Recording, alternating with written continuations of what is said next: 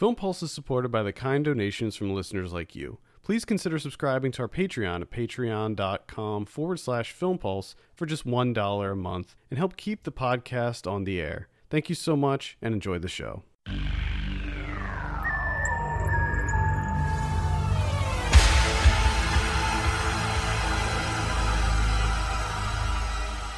Hello and welcome to the Film Pulse podcast. This is episode number 264. My name's Adam Patterson. Today I'm joined by Kevin Rakestraw. How goes it, Kevin? I'm doing pretty good. Yourself? I'm doing pretty well. All right. I apologize in advance if anybody can hear any kind of background music taking place this episode. Right before we started recording, someone, I believe, started a concert outside. I don't really know. I have no idea what's going on. I don't know how I can hear it. I'm pretty high up in my apartment building, but that's what's happening. That's the reality I'm living in. Random concerts taking place. Sounds pretty fun. Yeah. No, not in this situation. No. Oh. This week on the show, we'll be talking about It. The new It. That's right. So that's pretty exciting. We'll also be going over some we've been watching on the watch list and new releases on VOD, Blu-ray, and in theaters. Thank you so much for tuning in. I think we can safely go ahead and start things off with our review of It. This is directed by Andy Muschietti. I have a synopsis here. A group of bullied kids band together when a monster, taking the appearance of a clown, begins hunting children. Now, if you've listened to any episodes of the show recently, I've been dying to see this movie. I had a feeling I was going to love it, and guess what? I loved it. So we'll get that out of the way right off the bat, and we'll start it with you, Kevin. What did you think of It? I thought there was like segments of this that are really good, that I thoroughly enjoyed. And then there's some other aspects of it that I thought were just kind of mediocre on the whole. You know what I mean? Like a lot of the horror stuff I thought was kind of mediocre. But the actual I thought it got the whole the vibe of just like the kids hanging out and being a ragtag group of kids. I thought that's where it excelled.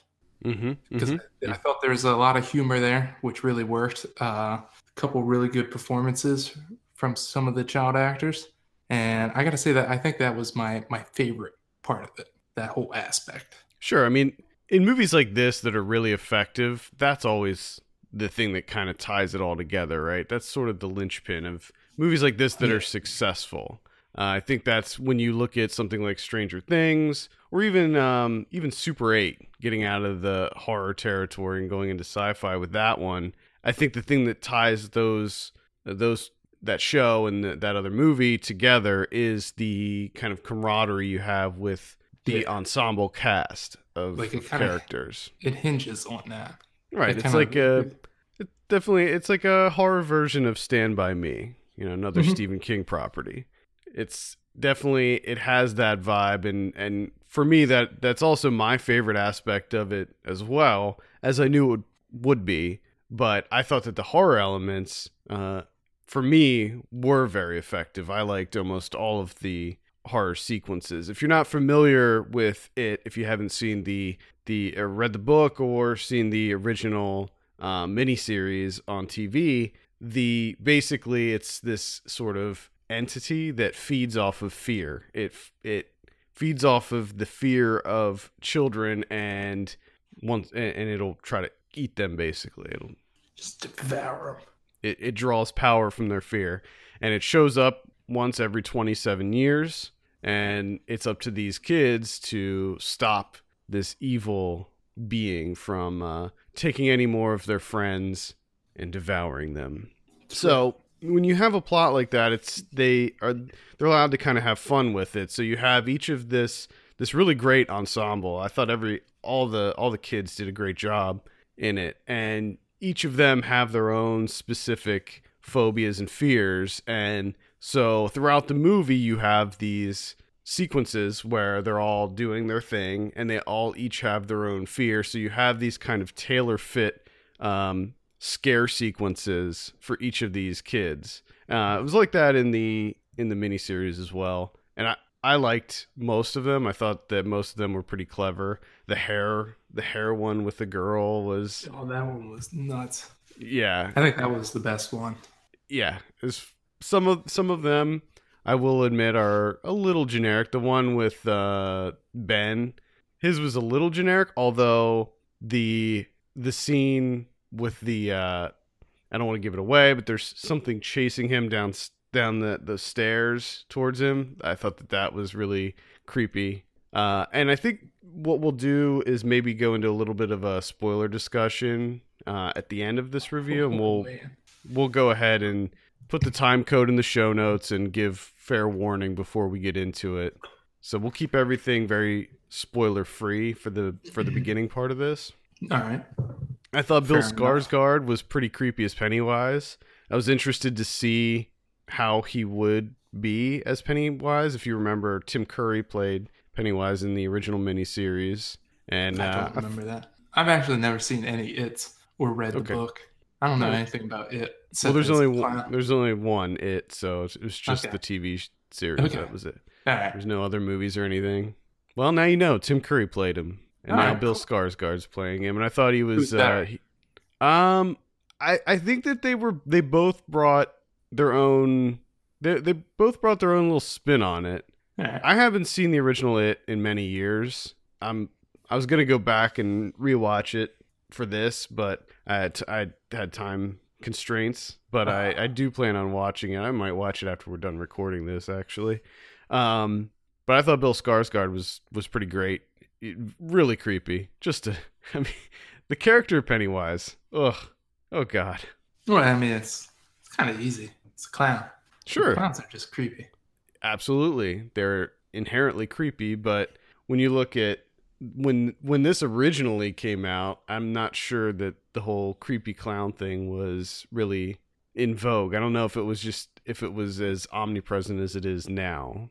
Oh yeah. No, I think that maybe so. I think that maybe it was one of the things that made clowns creepy. Well, I think it probably more so brought people out of the shadows, you know, kind of gave them the courage to say, like, yeah, clowns are creepy. I've been thinking that for years. Yeah. So the scare moments really worked for me. The dialogue I thought was really good. It was really funny. Especially the kid from Stranger Things. He plays, where is he? Henry? Is it Henry? No, not Richie. Henry's Richie? the bad guy. Richie, Good old Finn Wolfhard. Yeah, Finn Wolfhard, yeah. I thought he was really funny in it.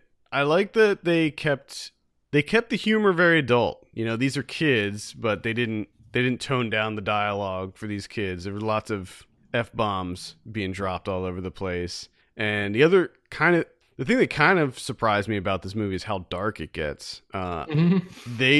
They're not shy about showing us some really grisly imagery in this movie. Yeah, it was that was a surprise. Yeah, and it kind of made that statement early. Oh yeah, because that kind of caught me off. I didn't right from the beginning. I didn't really think it was gonna be that gruesome. It's things get pretty serious in this movie. Yeah, it sure does. Because there was one scene in particular that kind of went somewhere where I wasn't quite sure it was gonna go, but it went there, and it full on went there. Yeah, like full on, which I was not really prepared for. That was fucked up sequence. I think that was the creepiest thing for me was the TV. Oh yeah, when the first time it shows up, it's just kind of like it's not really like a center focus. Well, no, because you don't even see you kind of see it in the background. It is a little bit, you know, off frame, but you hear it. Yeah. And if you could easily even just miss it as you're watching that scene, that the first time the TV plays a part, you could easily just not pay attention to that happening in the background. Because the character didn't even acknowledge it. Yeah. Which I thought was a nice move. I thought the cinematography was pretty excellent. There were several flourishes in this that I thought were really effective. Again, going back to the hair scene, the way that they shot that, like through the hair You know, Oh man, I yeah, thought that looked awesome. that was a great blood geyser too. Oh yeah, Fuck. yeah. Got to be careful. We don't want to talk about. Don't want to get into it too I mean, but much. that sells it right there. If you're on the fence about seeing it, blood geyser. Just a Yeah. heads up. Chung Hoon Chung did the cinematography for this. You may know his work from the original Old Boy and Stoker and Handmaiden. He's basically Park Chan Wook's DP. There you go. So a lot of really good camera work in this, a lot of creative camera work, which was also a little bit of a surprise to me because I thought that it would just take kind of a standard approach to the cinematography, and I thought that they did some really interesting things. Yeah, it was kind of surprising in a couple aspects. Number one is that like how gruesome it actually was, how adult it was, and then you're right to like the cinematography. I was kind of expecting like when I went in, I thought that this was just going to be kind of like a ho hum, kind of like a everything else style Yeah, horror that ends up at the multiplex. well, it wasn't. Yeah, I mean, it wasn't certain. I like towards the end, when they go to the well house. To me, that's where it kind Yes, of nosedived a yes. little bit because it just kind of turned into like this haunted house type deal. I mean, I get why you may think that and why you might have that opinion, but for me, it seemed like that's the arc that this should take. Like this type of story should they should go there with it. They should have a big, crescendo at the end, a big culminating scene, a big battle, if you will. I mean, because that's what happens in the story, and that's the path that these types of movies take. So I wasn't entirely disappointed with how that went down, especially how that all played out at the end. But what I want to talk more about you not thinking that the scary moments were effective or mediocre. I What think was some more like? Was it like specifically like some of was the like specific things didn't work for you, or you didn't find them scary, or I just thought that they were kind of I don't know. I mean, I just kind of like a bit too familiar. Like you said, Ben in the library.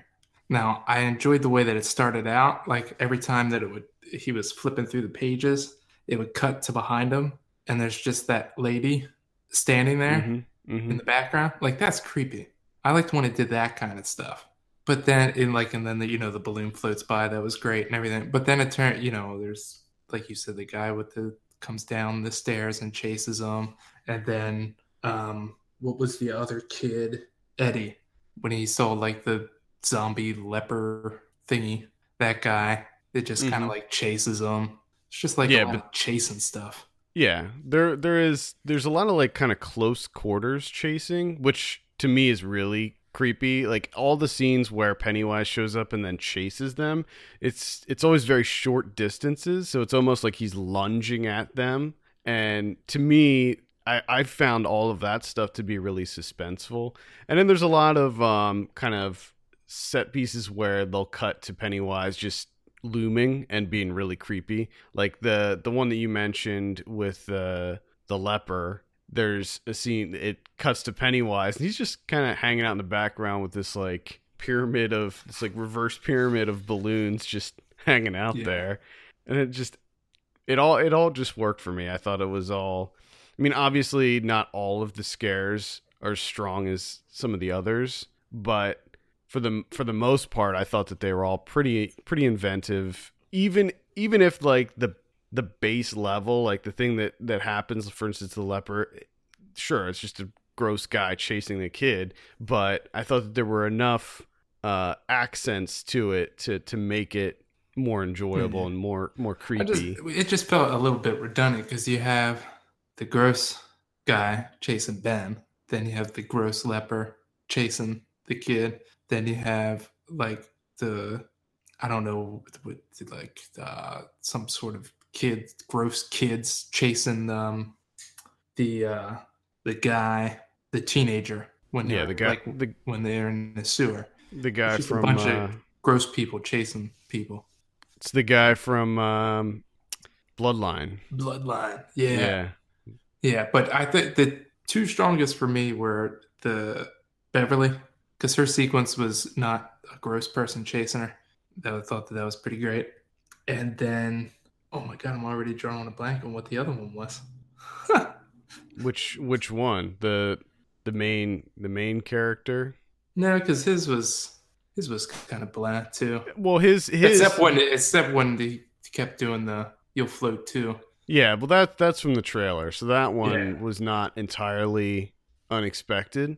There's also a scene that you see a little bit of in the trailer, the slideshow scene. Oh yes, that's the one. When he that was one of the best scenes for me. That was so intense, and where it goes, I didn't expect it to go. I mean, you see part of that in the trailer, so you know that there's going to be at least this one part, but then it goes further, and it hits a level that I did not expect at all. So that was I did love the way that they did that. Yeah, it looked awesome. What did you think about the '80s aesthetic? I mean, outside of a couple of things that it didn't really have, which is kind of nice. It's actually kind of refreshing because to me it didn't feel that '80s, except for the Richie's mom and her ridiculous outfit. Yeah, there was a New Kids on the Block joke in there, which I thought to me that worked. I didn't think it was egregious or anything. I thought that it fit. Of course, these kids are going to be into pop culture things, so it'd be weird to not have them in there at all. Yeah, but it was nice because to me, at least, it didn't seem obnoxious. Like no, I didn't think it was obnoxious else at all. That we've seen over the last how many years. Well, and the other thing is the soundtrack. So, like in a lot of these movies that are set in the '80s, you have a very prominent like '80s pop soundtrack, and for the most part, there were certain songs. I think there was a Cure song in there at one point. Yeah. But for the most part, it keeps it to an original score, which I thought the score in this was quite good. Yeah, I think that was really nice, refreshing that it wasn't obnoxiously '80s. And I think that it's cool that they set this one in the '80s. The original miniseries was set in the '60s, and then they jump forward to the grown up characters, and that's like in the '80s. Mm-hmm. So I guess in this one they're gonna set it in the '80s for the first part, and then the next part is gonna be modern when they're adults. So cool.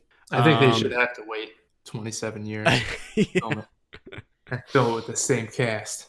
That'd be awesome. They did like a Boyhood type thing. Yeah, they should. That's how they should do it. Do it right. Don't think that's gonna happen, but I think it would be. I mean, if you're gonna do it, don't half-ass it. I want full commitment here. Speaking of not half-assing it, the bullies in this movie, they were extreme bullies. Holy shit! Which does feel like kind of 80s, like 80s movies. Oh yeah, the bullies were always, which never felt real because you're just like someone it's a small town. Yeah, someone should be like, man, these kids are fucking crazy. Yeah, someone like they reel them in. They're not just like pushing kids around and stealing their lunch money. Like carves a kid. Yeah. What the fuck? Yeah, these are like seriously violent, sick individuals. Plus, I gotta say, I love Ben. I love the fact that kid was just a beast. Like, yeah, he gets carved. No one takes him to the hospital or anything. He just like patches it up. Yeah, he walks that shit off.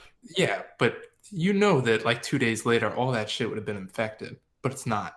I don't know if he's Wolverine or what, because then he gets slashed later. He doesn't do it. He's just chilling. Yeah.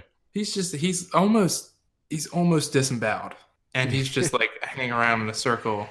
Well, I like how they even comment on it too, like because at first I was like, are they not gonna like address it? He looks seriously injured, and then Richie was like made a comment about it. But still, then even when he points it out, not one kid goes, shit. Like, this is serious. We need to get him to a hospital or something. Even when the mom comes and picks up the other, she doesn't care. You can see that shit when you get out of the car. Poor Ben. She's clearly crazy. She has that I can't remember what it's called. That mental illness. Is that Munchausen's? I think syndrome? That's Munchausen. Yeah, I think it is, where you keep your kid sick all the time. But I don't know. It seemed like he actually had asthma. So maybe he actually did have shit. The asthma seemed real, or maybe he was just like having anxiety. I don't know. But man, Ben just, I mean, he just takes care of himself, I guess. I don't know how he healed so quickly Ben's for a everything. trooper. He's a trooper.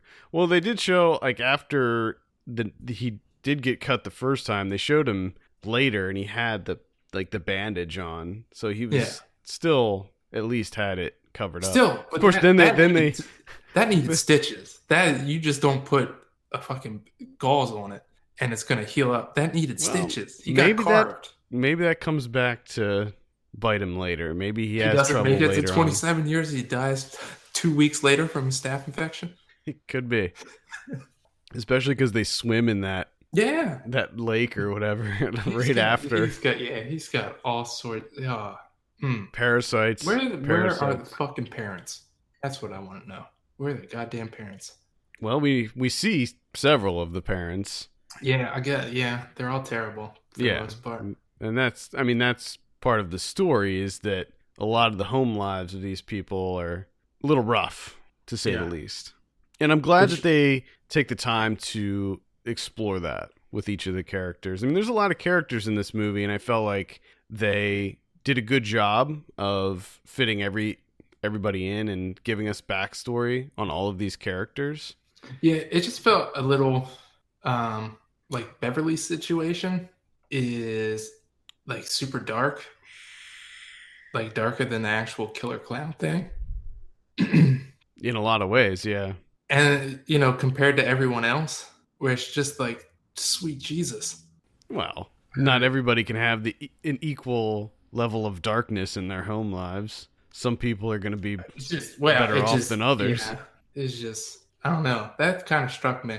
Whereas like she's handling well, and I guess that maybe speaks to why she wasn't really afraid of anything, which Yeah. was the only thing that kind of didn't really make a lot of sense to me with the whole like the fear thing.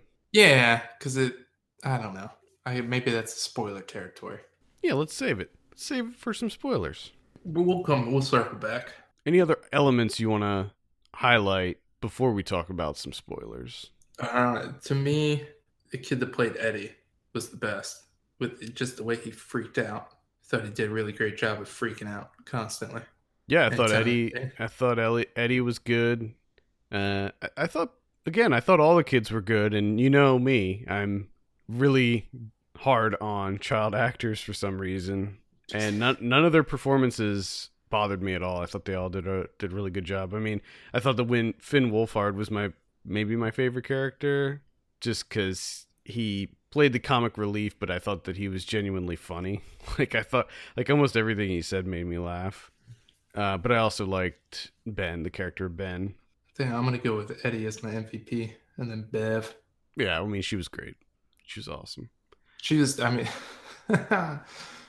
when she just pops up out of nowhere, that like what was that? Like a spear type thing? Mm-hmm. Hell yeah! Yeah, that was awesome. Were there any moments that made you jump? Did any of the jump scares land for you? Nah. There was one scene that made me jump, and it was the scene when the character of Stanley was in his dad's office, and the frame, the painting fell off the wall. Mm. And it happened off camera too, so you didn't see it fall. You just heard it fall. It's the sound. It's just the sound. Right. Just That made me jump for some reason. Even though I knew that it was very clear from the moment he walks into that office that something's going on. For some reason, that one got me. None of the other moments got me. That being said, I didn't feel like there were too many cheap jump scares in this. I thought that most of the scare moments were earned, and yeah, I liked almost all of them. They were pretty light on the jump scares, but I mean, with that in mind, it's like, why not just eliminate all of them? It's Well, clear you're trying because to go jump for scares something are else. fun. It's the fun factor. Ain't fun. It's just a loud noise. But that's part of the fun. You go into a theater environment. You're in this room with a bunch of people, and they're all like screaming and jumping, and it's it's a fun thing to do. Which I shouldn't get off base here, but this fucking town, I'm telling you, goddamn people at the movie theaters, just straight up talking the whole way through, Yeah, I just was gonna. chit chatting. Yeah, at the end of this review, I was gonna ask you about your theater experience, It's as I like to do anytime you go to the movies. it's fucking ridiculous. I mean, we always try to make it a point to go to the earliest showing possible because that's the best chance of having a light crowd. Mm-hmm. Mm-hmm. But we weren't able to because we had so much work to do. So we get to a later one, and oh my god. I mean, people want to talk about like, oh, should people be allowed to use phones in a movie theater? Fuck that. Just get people to shut the fuck up. Like, I don't care if you're looking at your phones. At least you're quiet. I feel your pain, although I don't want people looking at their phones because if they're sitting in front of me, like a couple rows down, and I can see their phone, it is extremely distracting to me. But yes, I will agree. Talking should not occur in the movies. People had a- having like a full-on conversation. That's ridiculous. Just talking. Like why? I don't. We've talked about this so many times. We will probably continue to have this conversation. I don't understand people spend money to go see a Okay. movie and then just talk through it baffles me. I don't understand. And again, once again, was it millennials? No, it was not. It was middle-aged people. I noticed that it's like a lot of older people. I mean, At least around here, it's always older people. There's never once been a teenager or a 20-something. Never. It's always older people. yeah. I had a good movie experience. My screening, I went to see it in the Dolby Theater, so had a really great picture, great sound. Everything was adjusted perfectly. Nothing was too quiet or too loud. Picture was brilliant. Light crowd. There was maybe like 15 people in my screening. Oh wow! Yeah, it was. Have more. Yeah, it was surprising. But the theater that I go to, that the Dolby Theater, it's at AMC in Times Square, and for some reason, those theaters are never that crowded ever. So yeah, I don't know what it is. I mean, maybe it's because if you want to go see it at the Dolby Theater, you have to pay more. It's like $23 for a ticket, even on like a matinee screening. So maybe that keeps people away. But for me, it's like if a movie's playing at that Dolby Theater, I'm definitely going because I think it's like the best movie going experience. So all right, before we get into spoilers, let's give this a score. I'm gonna give it an 8 out of 10. Damn. I loved it. Damn. I thought you would. I'm gonna go like, oh man, like a 6.5, like skirting with a 7, skirting, Okay. All right. shimmying up to a 7. I don't feel like you've justified that score enough for me to be satisfied, but we'll move on and talk about some spoilers. All right. Call me out and then move it on. I mean, if you want to call me out, you got to come straight at Come at me, bro. me. Don't call me out. And then Well, we just, can discuss. We're going to discuss just it more right now and spoilers. Shuffle to a different subject. So if you have not seen the movie yet and you do not want to be spoiled, just skip ahead. We will have the time code in the show notes. So be forewarned, we are now in a spoiler section for it. So let's go back to some of the more shocking or gruesome moments, because to me that was like some of the biggest surprises in this movie is how dark they went with it. It starts right off the bat with the kid, the little brother, Georgie. He gets his fucking arm eaten off. Yeah, so you see that in the trailer. You see the scene with him floating the boat, and then it goes into the storm drain, and Pennywise gets it. And you know that something bad probably happens to him. But I couldn't have imagined that they were going to show the kid's arm being bitten off and him trying to crawl across the street with a missing arm. Yeah. That was so shocking to me. I was like, holy shit. I can't believe they just showed that. But again, I don't understand. Is that his fear that his arm would get bitten off? Or was his fear like this is the thing about Pennywise in this movie. It doesn't really like the logistics of the whole Pennywise thing doesn't make a lot of sense to me because like he feeds on their fear and Well, everything. maybe his fear was disappointing his brother.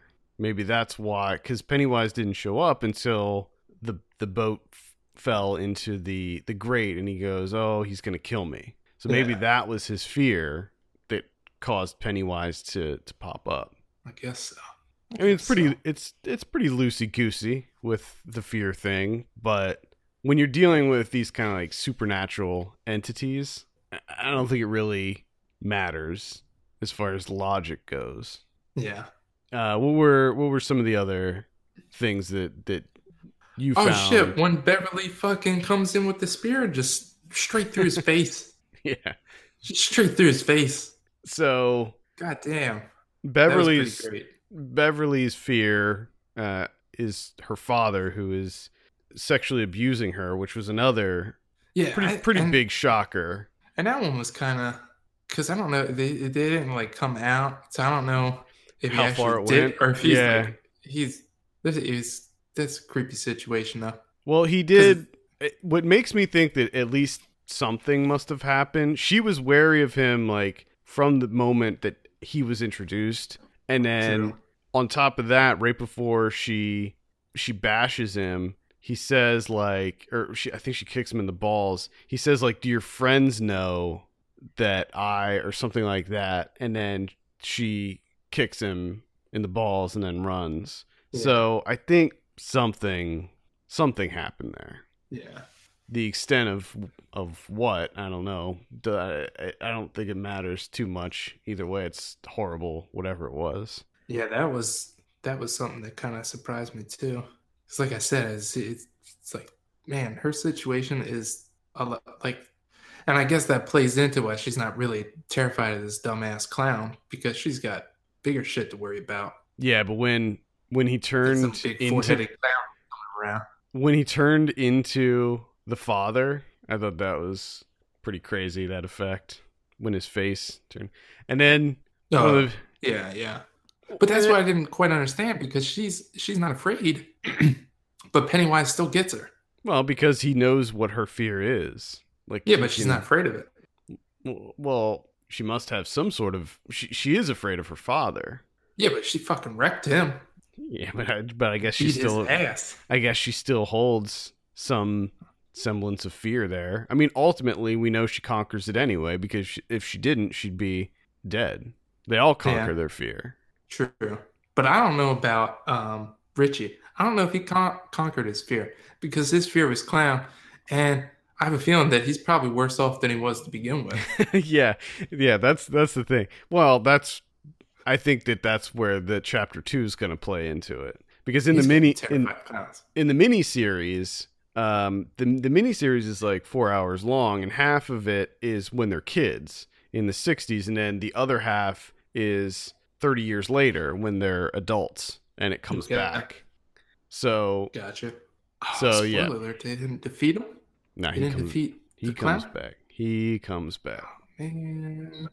Although And there were a lot of key differences between this and the miniseries. There were a lot of like the kind of scare moments were tweaked, and they were different. It was definitely, it feels fresh. It doesn't feel like a retread of the miniseries.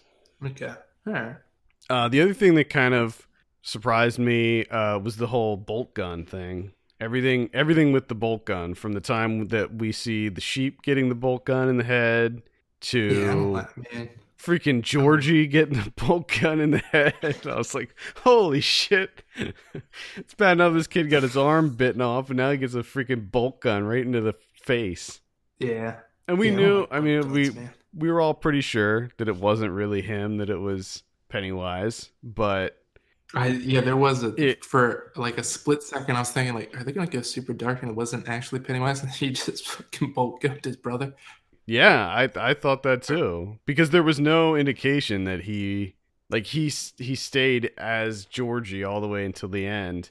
But then you see that awesome transformation when he turns into Pennywise that Yeah, looked really cool and intensely creepy.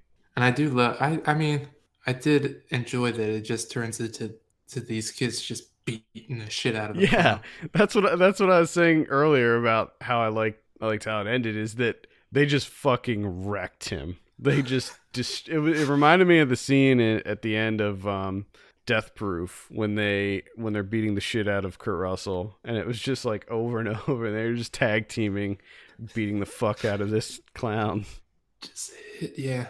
The the main thing that got me was what was it, Henry, when Henry kills his dad, Yeah, because I didn't think they were gonna go there. I didn't I either. didn't think they were gonna get that gruesome. And then But they kill Henry, which was also yeah, like that was kind of shocking to me too. Like that kid killed that other kid. yeah, Like, and it affected none of them. They're yeah. just like, oh, Well, they had bigger shit to worry about. I mean, good it's job, Mike. yeah, it's probably going to affect them That's what I emotionally, mean. Like, but it's like you have to prioritize your trauma, like what's going to affect them more? The fact that this asshole that literally carved one of them up just fell down a well and probably died, or the fact that a demon clown has been feeding off of their fear for however many weeks. yeah, which it also makes me. One of these kids isn't making it 27 years. There's no way. I can't remember in One the of other. them's got to become a drug addict. I can't remember in the miniseries if they all make it. I know that that some of them are fucked up from it. I would And imagine. that was like one of the interesting things about the show was to see how this event and this one summer like completely changed their lives. Yeah, because I mean, I think at that point, from there forward, um, like you had to deal with the demon clown. I think like trying to deal with real life Yeah, or just like normal everyday to day type things would yeah, be really difficult. yeah, or easy. After you do that, maybe everything seems trivial. But I mean, just like if someone critiqued me at work, I would fucking lose my shit and be like, "I killed a demon clown, motherfucker," Yeah, and then just like storm off. You know what I mean? yeah. Like I wouldn't make it through school because I would be No, bringing up the demon clown like 24/7. you'd probably be committed Yeah, more than likely. because everybody just think you're crazy. Yeah, because I'd be talking about a demon clown all the time. Uh, any other spoiler items? Mm, Getting back to the slideshow, just the when Pennywise came out of the screen, it just he was a that was giant. it was so I awesome. didn't know he could be a giant. I thought he was just a regular clown. He can transform into whatever he wants. Oh, You think he would do that more often then? I thought that and I'm so glad that they didn't show any of this in the trailer, was that I thought one of the creepiest things was that painting and that character with the twisted face and the flute thing. Mm-hmm. Man, and how it was like when it Sucking yeah, his face off? yeah, Yeah. when it grabbed him and you just see its entire mouth over his whole face. Sucks for that dude. Which kind of, I mean, that one's kind of weird too. Like, kid's afraid of a painting? It's a creepy ass painting, man. I know, but, I've had some creepy ass paintings in my house when growing up, and well, we all know the thing in your house that's the creepiest. the doll thing or the dressmaker thing. Yeah, doll dress. Yeah. The doll dress you would be haunted by a doll dress. The best part was that we put that in the guest room. So Yeah, anytime, thanks a lot. That was nice. anytime like you'd spend the night at this. It just stared at you. Made no sense. Love it. Love it. Any other spoilers for it? No, I don't think so. Yeah, I don't think I have anything else either. So we are back. We're out of the spoiler section now. I would definitely recommend checking out in the theater if you can, because it's definitely worth a look.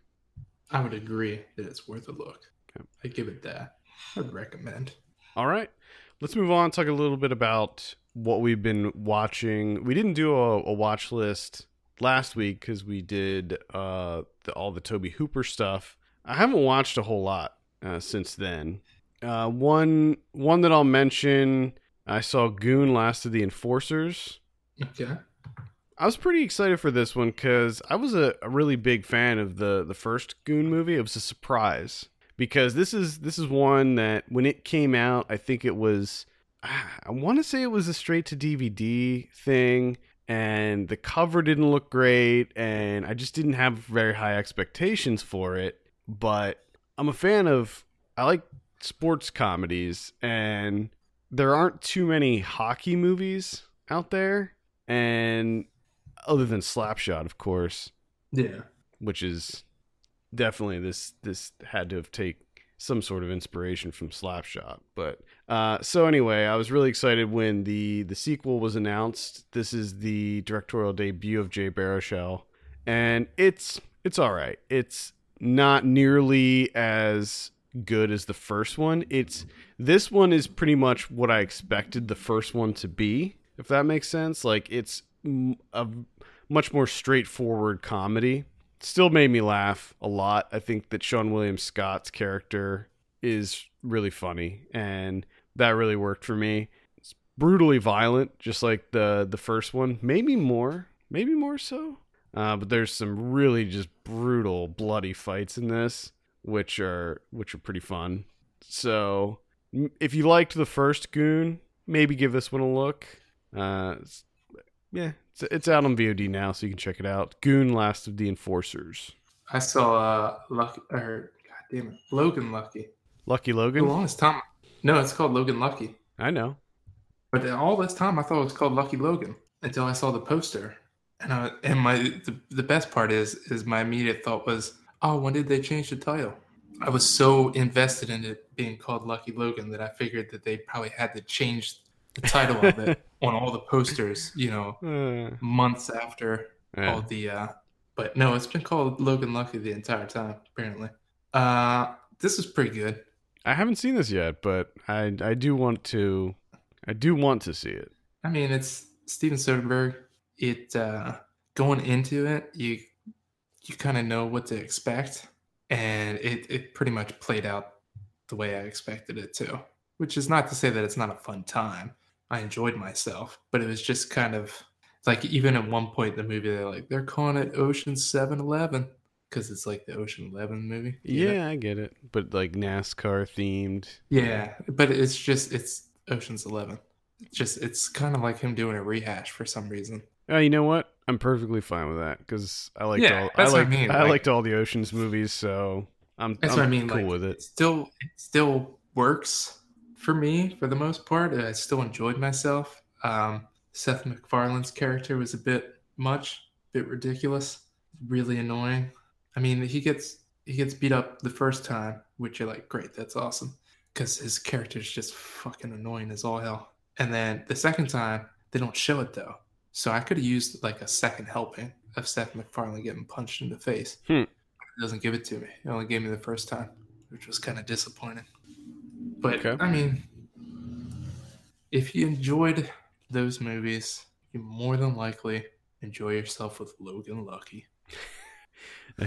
Glowing praise from Kevin on Logan Lucky. I saw I guess it's sort of a horror film, maybe more of like a coming of age thriller called Kill Me Please. It's a Brazilian film, just directed by Anita Roca de Silveira.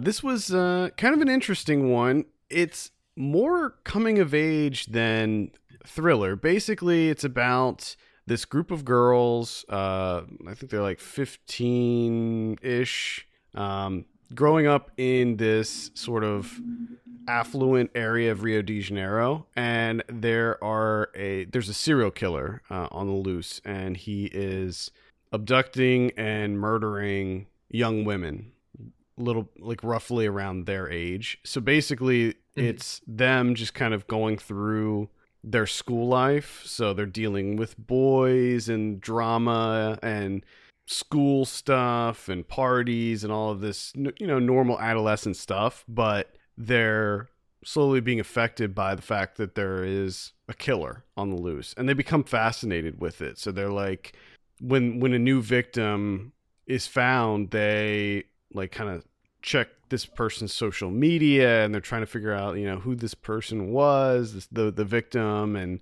so it's kind of an interesting. It's kind of an interesting movie. I have a full review for this up on the site. I feel like it doesn't go far enough into the horror thriller territory because although it seems like they're slightly interested in it, it doesn't seem to. It affects like the main character more, but I feel like it should. They need to go a little bit further with it.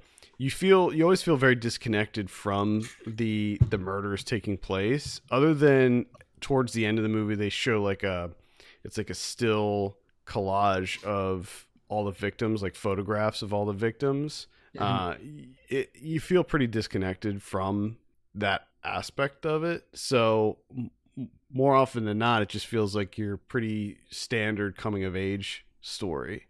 Mhm. And it's a mediocre coming of age story at that. But overall, I enjoyed the movie. I would recommend it. It's playing in limited release right now. It's called Kill Me Please. Okay. I watched Fugue from Jorge Torres. This is on No Budge, so you can see this sucker for free. Relatively short, 73 minutes long, so gets in, gets out. So what it is there's a young woman. She's on a island, and you're not really sure what she's doing there, right? And she's kind of homeless. Well, she's not kind of homeless. She's just straight up homeless. Let me edit that. And she's just kind of like wandering around. She has what you come to find out is she doesn't know how she got there, and she doesn't know who she is. She has no recollection whatsoever. She's just kind of wandering about on the island, right? Finding food, foraging, trying to be like the wild horses. And so as the movie goes on, you kind of uncovers why she's there and what's going on and everything. When I think it's like her boyfriend shows up, kind of goes into she's kind of in like a fugue state. So everything up until that point is fantastic. Great cinematography, the whole structure, the way it's really minimalist in the way that it kind of goes about what's going on. The only thing that it kind of falters a little bit is when the boyfriend shows up and they start kind of slowly uncovering, like teasing out bits and pieces of what happened in the past and why she ended up there and how she was the reason that she was so deeply affected and all that. It does an okay job of squeezing that information out bit by bit, but as more of that information comes out, it kind of loses its impact because the reasoning is a bit iffy for me anyways. But overall, it's like a light recommend. I mean, it's 73 minutes, pretty solid film. It's just when when you unmask the mystery, it just kind of falls a little bit flat. All right. And that's Fugue, available for free on nobudge.com. I saw Death Note.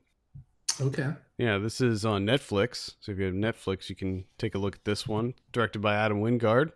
Now, I was a big fan of the original anime series. I'm not a huge anime person, but Death Note, when I started watching Death Note when they were in the second season of it, and I just devoured the whole first season. And then fortunately at the time there were like certain sites that would do simulcasts. So I was just a huge fan of Death Note right from the get-go. And I even sort of liked the live action Japanese versions.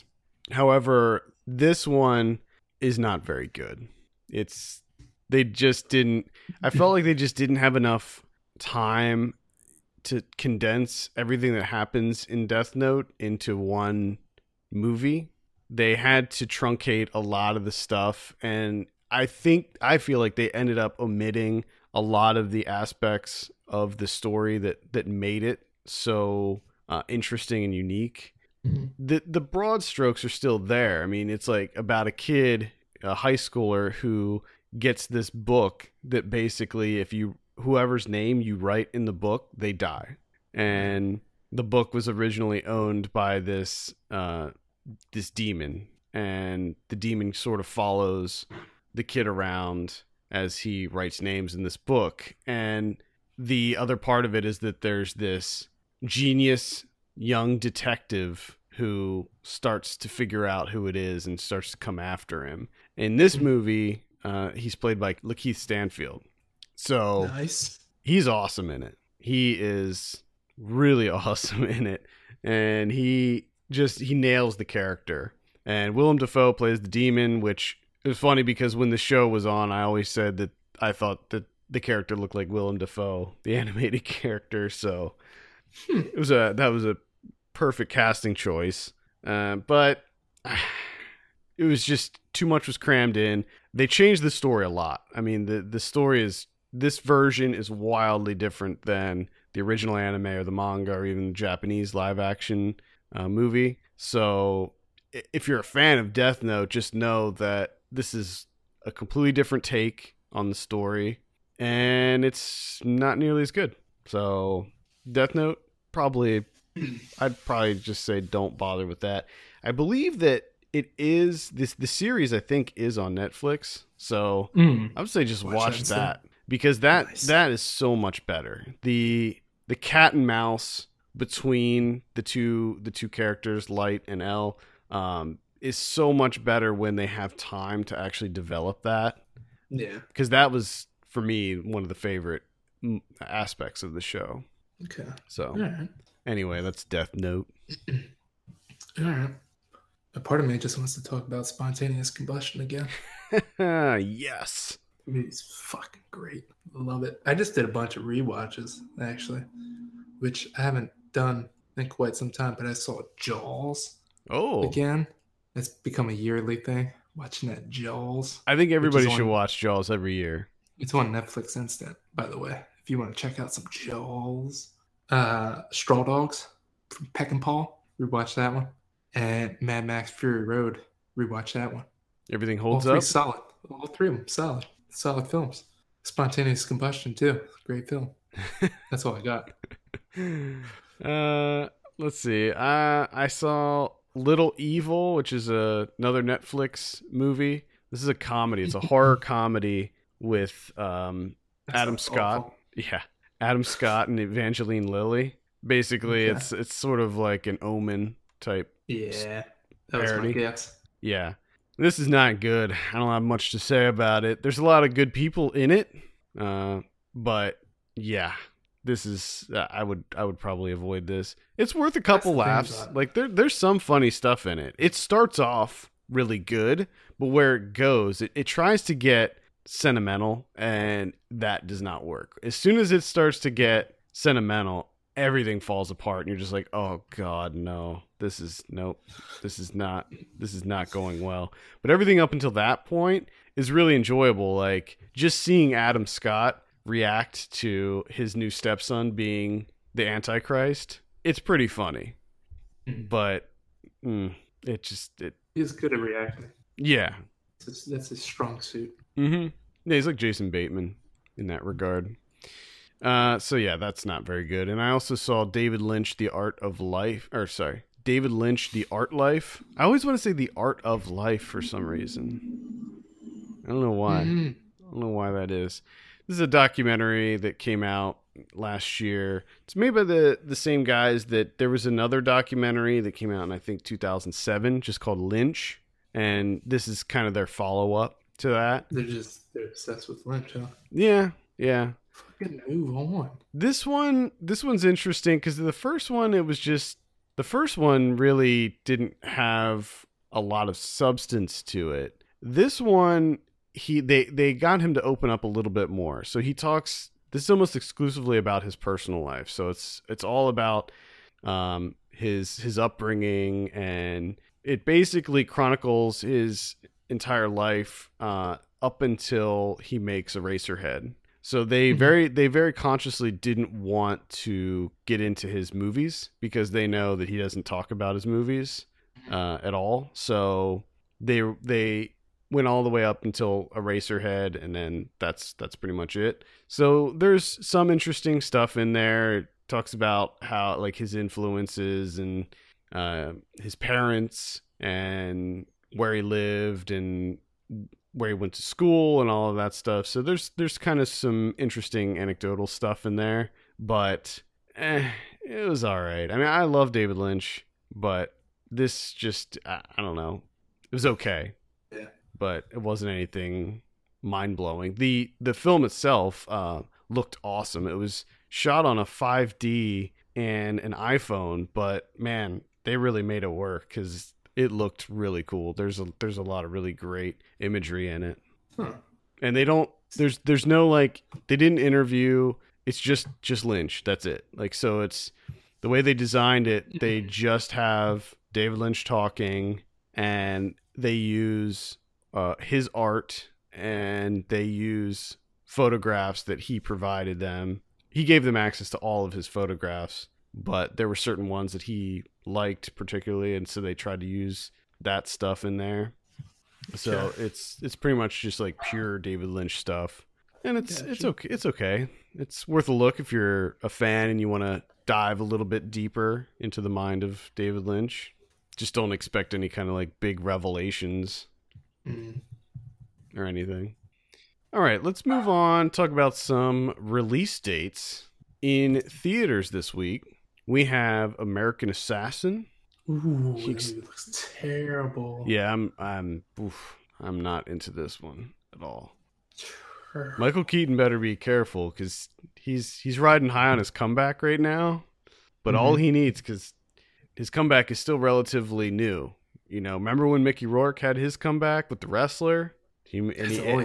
And he made a couple good movies after The Wrestler, though. There were a couple in there, but then after that, bad decisions just brought him right back down. So Michael Keaton, be careful, bro. I don't want you to fade into obscurity again. I think he can handle himself a little bit better. I think so too, but we'll see. We also have Mother. This is the new Darren Aronofsky. You excited for this one? Wait, this comes out? Or is that a limited thing? It might be limited. It might be limited. I was about to say, there's no way I'm getting Mother next weekend. It could be limited. I don't know. It's gotta be. Maybe not. Let's see. It says wide on Rotten Tomatoes, so I take it you're excited for this one. Not really. I am. I don't like Jennifer Lawrence. I do. Now I'm all about me some Mother. So you're gonna let your distaste for Jennifer Lawrence? Well, she shoulders the whole thing, doesn't she? I would think so. Yeah. You know who else is in it? Yeah. Domhnall Gleeson. Oh God. Your boy Domhnall. Serious? I don't know. I mean, I'll see it, but I'm not rushing. I can tell you that. I'm not rushing out to see this. When you saw it today, did it have a trailer for Mother before it? No, it didn't. No, I had a trailer for there's no goddamn Insidious movie. Give me a break. Really? Yeah. There's another Saw movie apparently. Cool. Yeah. Thanks. That one I was aware of. So what's that? Like Saw 37, Insidious 9. Fucking ridiculous. I think it's the 7th Saw movie. It doesn't matter. It doesn't fucking matter. It's too many. That's all I know. I like all the Saw movies, so I'm okay with the new one. It looks interesting. This is a great year. It's shaping up to be a solid year for horror. I think it has a slow start, but I heard that the new Texas Chainsaw Massacre movie is good. Yeah, there's a trailer for that one too. I heard that one is like the best one since part 1, so like the original one. So I'm hoping that's true. I'm excited for the new Chucky movie because I'm a big Child's Play fan. Anyway, yeah, we got Mother, we got Brad's Status. Mike White. Yeah, I mean, I'm interested only because it's Mike White and he wrote it and directed it. Yeah, but the trailers, man, are not doing it for me on this movie because it just seems like it's so obvious. It just seems like such an obvious movie. Like it's one of those that you can kind of go in like expecting. You already saw it. Yeah, like you don't have to go see it. He feels bad because the people he went to college with are more successful than him and have more money, but then he realizes like he has a family, so he's actually the winner. He's actually the richest out of all of them. Yeah, except that he's not because he's got a shit ton of responsibility and doesn't get to do anything fun. Exactly. Nice try. And having kids. Stop with that bullshit. Trying to peddle that bullshit. Having kids. Come on now. Maybe it won't be that. I don't know. Mike White I, always has a little bit of a dark streak in his movies, so maybe it'll be something else going on. Let's see what else we have here. Rat Film. This is a documentary about Baltimore and rats. Rats in Baltimore. waiting for this one. What's that? Waiting for this one. It looks pretty interesting. We will have a review up very shortly. It's been submitted. Got to edit it. Chris is reviewing this for us, and he didn't like it. A little bit of a spoiler. What? I'm interested in it. I'll be checking it out. Mm-hmm. We got Manolo, the boy who made shoes for lizards. What? It's a documentary. We got Wetlands, and we got Tennessee Whiskey. Mm-hmm. It's about I can't remember his name right now, but it's the guy that sings that song. What, Tennessee Whiskey? Yeah. I don't know who that is. I hate that song, though. I'm sorry. I can't stand that song. It's the worst. There's a Nicolas Cage movie called Vengeance, a love story. Ooh. Throws you. Because you think it's about vengeance, but it's actually a love story. Yeah. There's a movie called In Search of Fellini. We got Strong Island. I think that's going to be on Netflix. We got The Force. That's a documentary about police officers. Okay. A movie called Infinity Chamber that I never heard of. Probably for good reason. Yeah, maybe. Could be. That's pretty much it in theaters. VOD next week this week we have Clowntergeist coming out on Tuesday. Clowntergeist. So this week we have it, the big one, and then we have Circus Kane, which also came out. We have a review for that up on the site. And then coming up we have Clowntergeist. We also have The Confessions. We have Dead Again in Tombstone. We got Cupid's Proxy. That one, I saw a trailer for that one. Holy shit, you have to see a trailer for that. It looks it looks so painful. It's called Cupid's Proxy. Okay. The trailer's up on the on our calendar, so you can take a look. Then on the 19th, we have Tennessee Whiskey and Second Nature. Second Nature? What the hell's... Oh, that's the one... that's the comedy, the romantic comedy where a woman uses a magic mirror to reverse the gender roles in her small town. Yeah. Yeah. All right. So sounds fun. Sounds like a romp. Love me a good romp. Blu-ray this week. Keep saying next week. We got 4K release VT. We got It Comes at Night, which I noticed they changed the cover of. If you remember, the original Blu-ray cover of It Comes at Night was just Joel Edgerton. It was just the white people in that movie. And it was just like, what the fuck is going on here? What are they thinking? Are you serious? Yeah, but then they changed it so that it actually has his actual family on there now. We have The Mummy. This is the Tom Cruise one that I heard. It's supposed to be really, really awful. We have Captain Underpants. We have Phenomena from 1985. This is the Dario Argento one that I would highly recommend checking out because it's ridiculous and amazing. We have Eric the Conqueror from 1961. Arrow's putting that one out. Okay. Let's see what else we have here. Get Out is getting a 4K release. Yeah. Fun Mom Dinner. That's coming out. Major League from 1989 getting a Blu-ray release. Hell yeah. Man, I could totally rewatch Major League right now and Major League 2. Let's see. The Reagan Show. That's the documentary that's getting a Blu-ray release. I was kind of interested in that. That's pretty much it. Evil Dead and Evil Dead 2 is getting a Blu-ray combo pack. It's like a double feature thing. I don't know why they always re-release the Evil Dead movies, but they're always like such bad releases. I wish that somebody with like Scream Factory or Arrow or one of these big purveyors of physical media would come out with like a special edition of these movies and just have all the bonus features and just be like one ultimate edition, because they just keep re-releasing these and they're always underwhelming, except the Book of the Dead editions, which I still own, but that was DVD. Hot Rod's getting a Blu-ray release from 2007, a little bit of a cult classic, that one. I've always been I've always caught like parts of this on TV, and I enjoyed it. You know, what I have seen of it, but for some reason, I just haven't gotten around to actually watching it. Yeah, definitely a cult classic on that one. And then Arrow is also releasing The Ghoul from last year. Any Criterions this week? There's one. We have Festival from Murray Lerner. This is the old Newport Folk Festival documentary. So if you're a big fan of the Newport Folk Festival, I have a feeling this is the definitive documentary. All right. That's my guess. It can't be too many Newport Folk Festival documentaries covering 63 to 66.